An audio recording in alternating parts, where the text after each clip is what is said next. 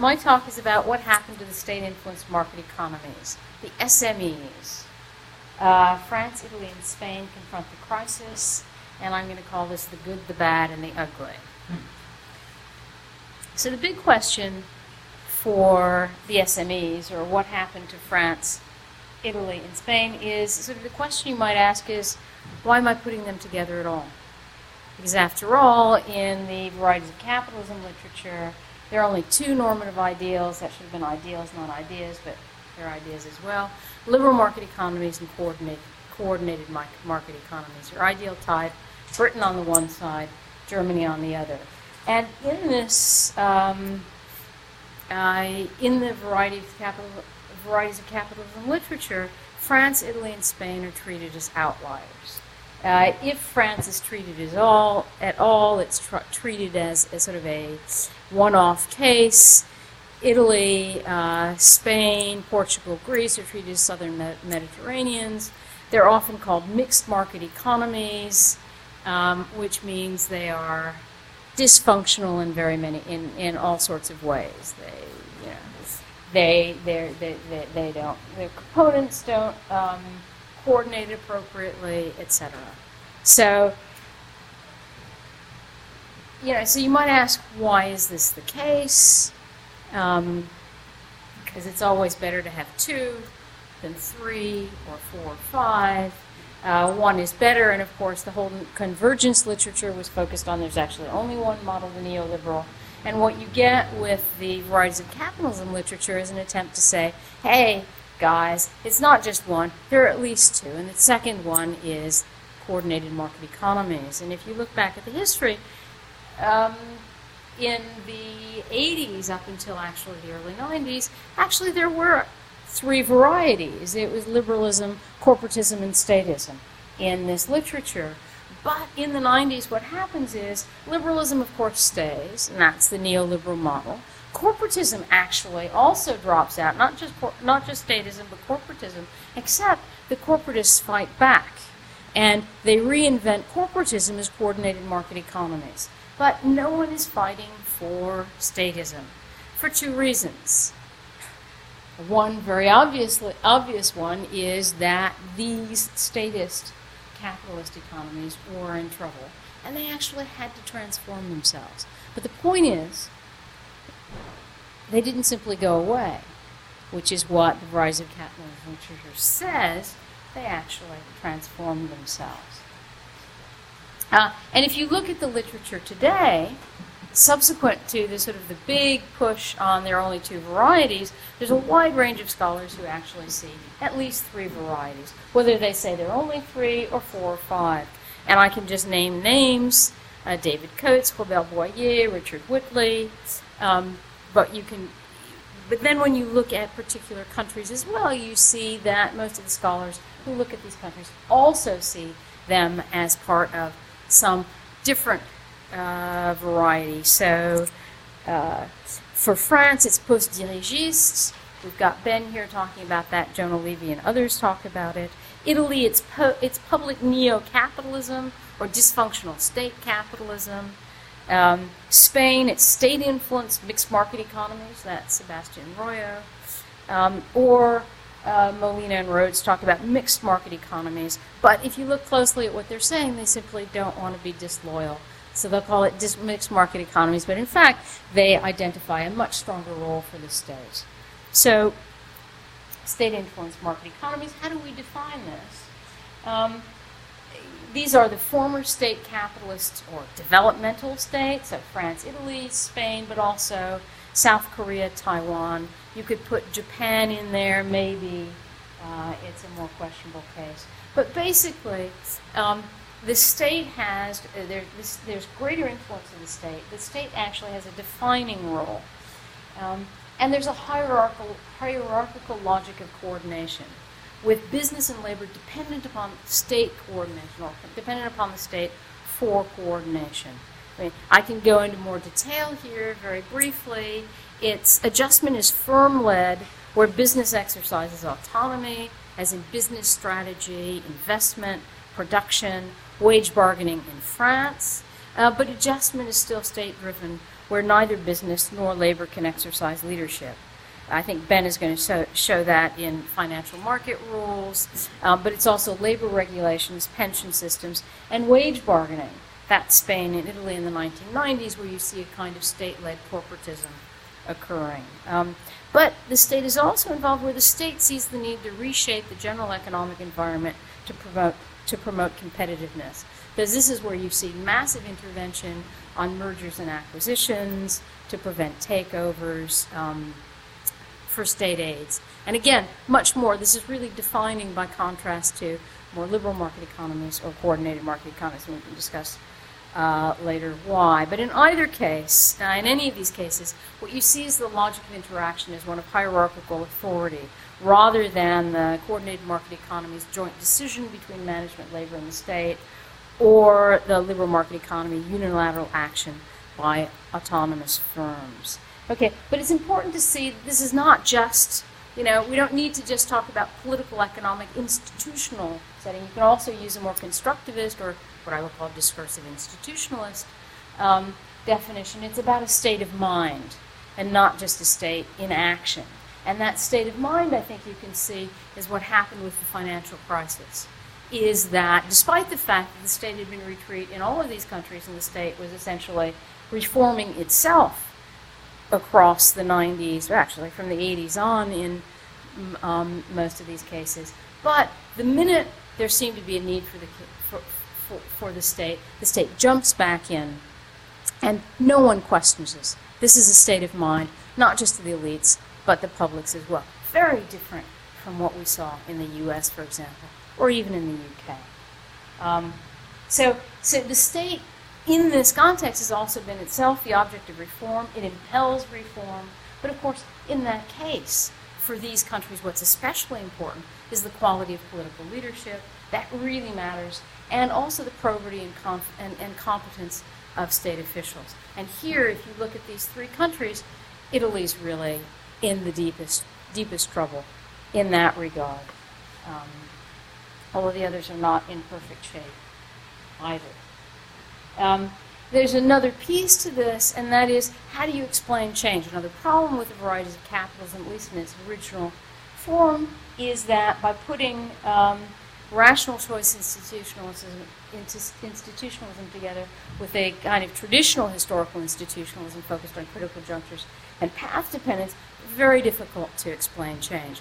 What I do here, and what makes the most sense, is you add kind of the revisionist historical institutionalist approach to incremental change, layer and drift conversion, etc., but you also add the ideas and discourse and institutional context that I talk about for discursive institutionalism. And then, of course, everything is perfect. So what I'm going to do now is take us through and give you a very brief account of political economic institutions and interactions over time, and then move on to suggest that that's not enough. You can't just look at the political economic setting. One needs also to talk about political institutions, policies, politics. In fact, I'm not going to talk about that much because I don't have much time. And then go on to the crisis, which I think is what you want to hear. So I'm not going to really give you much detail on this at all. But basically, we all know post-war France was a democratic dirigé state capitalism. Italy was, I like this, I sort of coined the state-led by misdirection. So it's still state-led, but it's a disaster.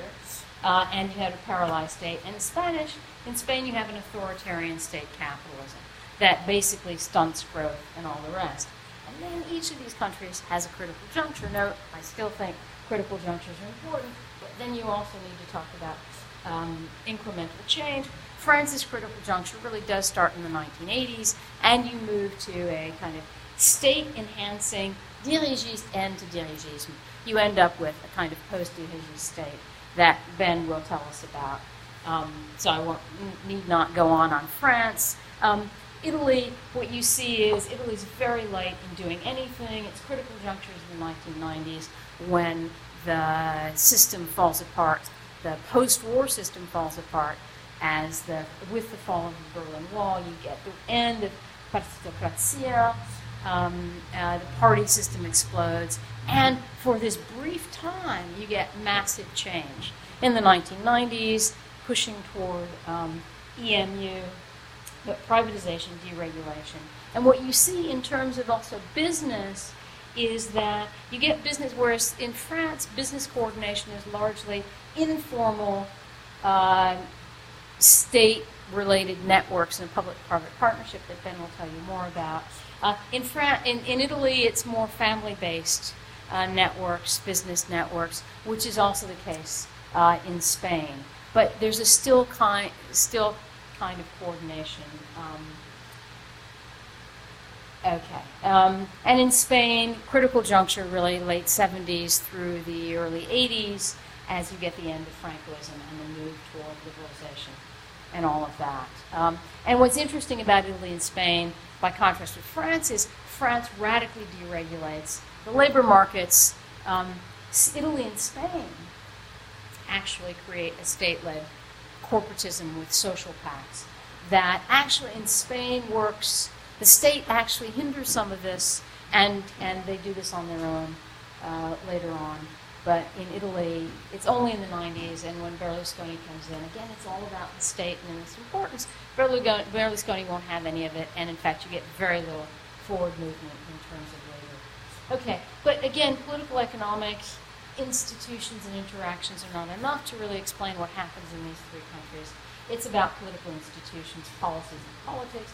And here the political institutions matter because one has to differentiate between France, simple polity where governing activity tends to be channeled through a single authority, and Italy and Spain where you have compound polities where governing activity tends to be dispersed amongst multiple authorities, and you have to negotiate in compound polities. You have to negotiate with business and labor or you may get nowhere. Whereas in France, you can impose and hope they don't go out in the street. When they go out in the street, then maybe you pull back. But so it's a very different kind of logic of interaction here in terms of the political institutions. And this also leads to a different way in which you try to legitimate your action. In France, it is about a communicative discourse to the general public. The political leaders really do have to explain, legitimate, or they're going to get people out in the street, and they're not going to get them off the street again. You can have a little bit in the street, but it can't last too long. Whereas in compound Italy and Spain, you have to have a coordinated discourse amongst policy actors. You've got to negotiate. And in that negotiation, you have to be able to reach agreement, or you get nowhere. It doesn't mean that you can't also, or you don't also need a communicative discourse, but the coordinators are important. Okay, and in terms of policies and politics, again, we're back to critical junctures. 83 for France, great U-turn, but France has been in political crisis ever since. Whether it's Mitterrand or Chirac, etc. There's you could have your cognitive justification why we need to do this because of globalization, etc. But the normative legitimation, the right didn't have it, the left didn't have it, and there's been an ongoing political crisis and also tremendous malaise in the public. Italy, critical juncture, 1990s, and at this one single moment, you had technical governments in the center-left that were actually able to promote tremendous change with a successful set of discourses. One, that went all the way down in terms of labor, coordinated discourse, down to the rank and file about pension reform and all of that, and a communicative discourse to the general public. On the one hand, about intergenerational solidarity, why we need to have this change that people really bought. At the same time that there was we've got to be part of EMU because it's a matter of national pride, especially if Spain is going to be in, upstart country that only got in the 80s, whereas we're a founding member. This all worked. But, nothing's worked ever since. And Berlusconi, since Berlusconi 2000s, but even with the Prodi government, not very good. And it seems to me that I've lost Spain here. Oh well. Spain, critical juncture, as I said, much earlier, and very successful in terms of, because it was always, this is about getting beyond the Francoist past. This is about democratization. This is about liberalization as well. And then with the EU, it's important not to forget that EU policies are tremendously important here. And also attitudes toward the EU. So if you just look at Europhilia, all of these three countries are actually very pro-Europe, for a very long time. In the 90s, France quits talking about Europe under Chirac with any, with any kind of legitimation, and we know the disaster of the French referendum. This is by contrast with the Spanish 2010 polls, but there was very low turnout on the, the 2010 Spanish referendum. 2010 polls, I think, tell it all. Spain and Italy, 33% think the EU is best able to take effective action. The French know they're best. Only 22% that think that the EU can take effective action for them in terms of the financial crisis. And in terms of who needs more reforms, 91% of the Spaniards are convinced, which bodes well for the Zapatero reforms, austerity measures. 78% of the Italians, so they too see the need. Only 58% of the French, so people in the street. I thought I would give you some, just to get a sense, okay, we're now into the crisis, what are the indicators? What are the problems? If you look at this, what you can see is Italy is really in terrible shape. France really, minus 2.6% in terms of GDP growth. That was the lowest fall of any of the EU's Eurozone members. Italy was one of the worst. If you see debt as a percentage of GDP, Italy's in terrible shape. Spain's in great shape, but deficit Spain is off the charts, second only to Greece. Then if you look at relative unit labor costs, you can see Italy and Spain in the same bad shape. Unemployment, Spain is the worst of the EU, just about at 20.3%. Temporary employment, again, Spain is the worst. Youth employment, the highest. On female employment, Italy's got the lowest amount. At risk of poverty rates after social transfers, you see that Italy's paying pretty bad.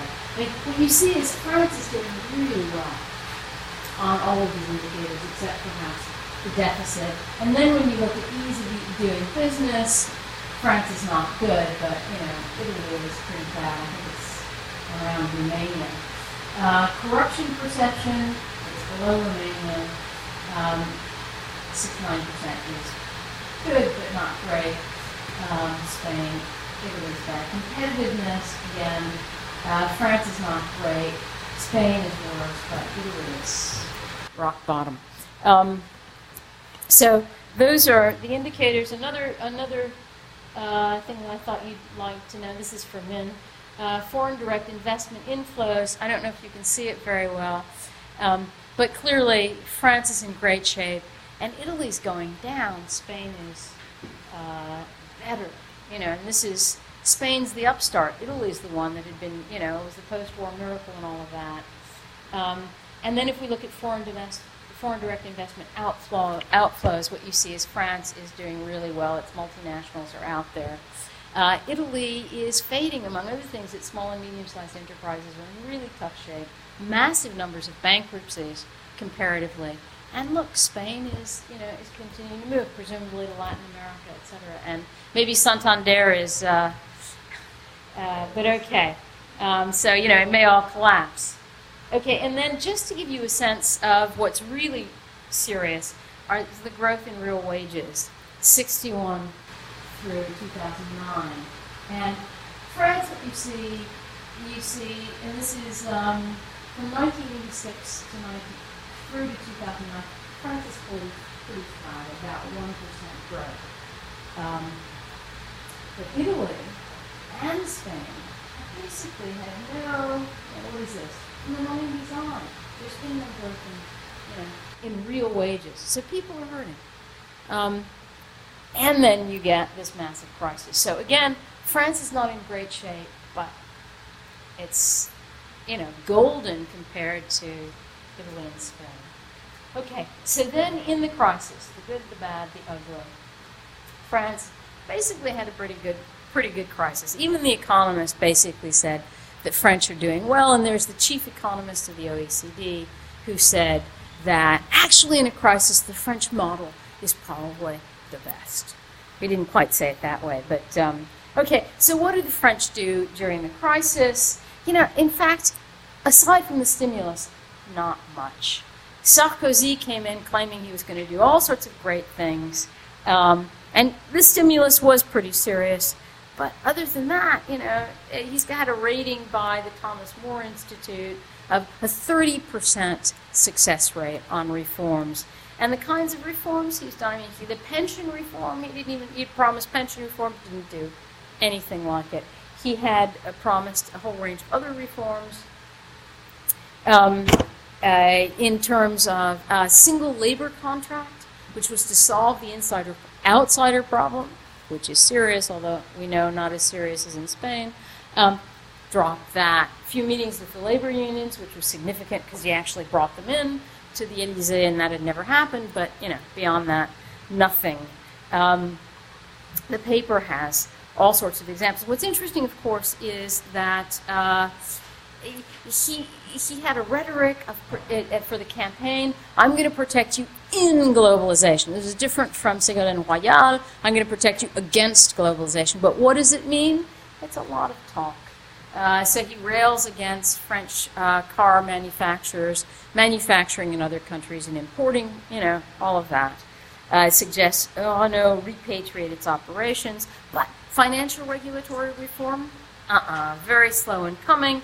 And even the law to cap bankers' bonuses for 2009 happens only once he's embarrassed by BNP Paribas' billion-euro bonuses to traders. And then, got to do something. But then, of course, austerity. So 2010, I should say one thing, though, where France is good is there's supranational leadership. It's Sarkozy who's out there in the 2008 crisis and saying, we've got to do something. He gets the Eurozone leaders together, etc.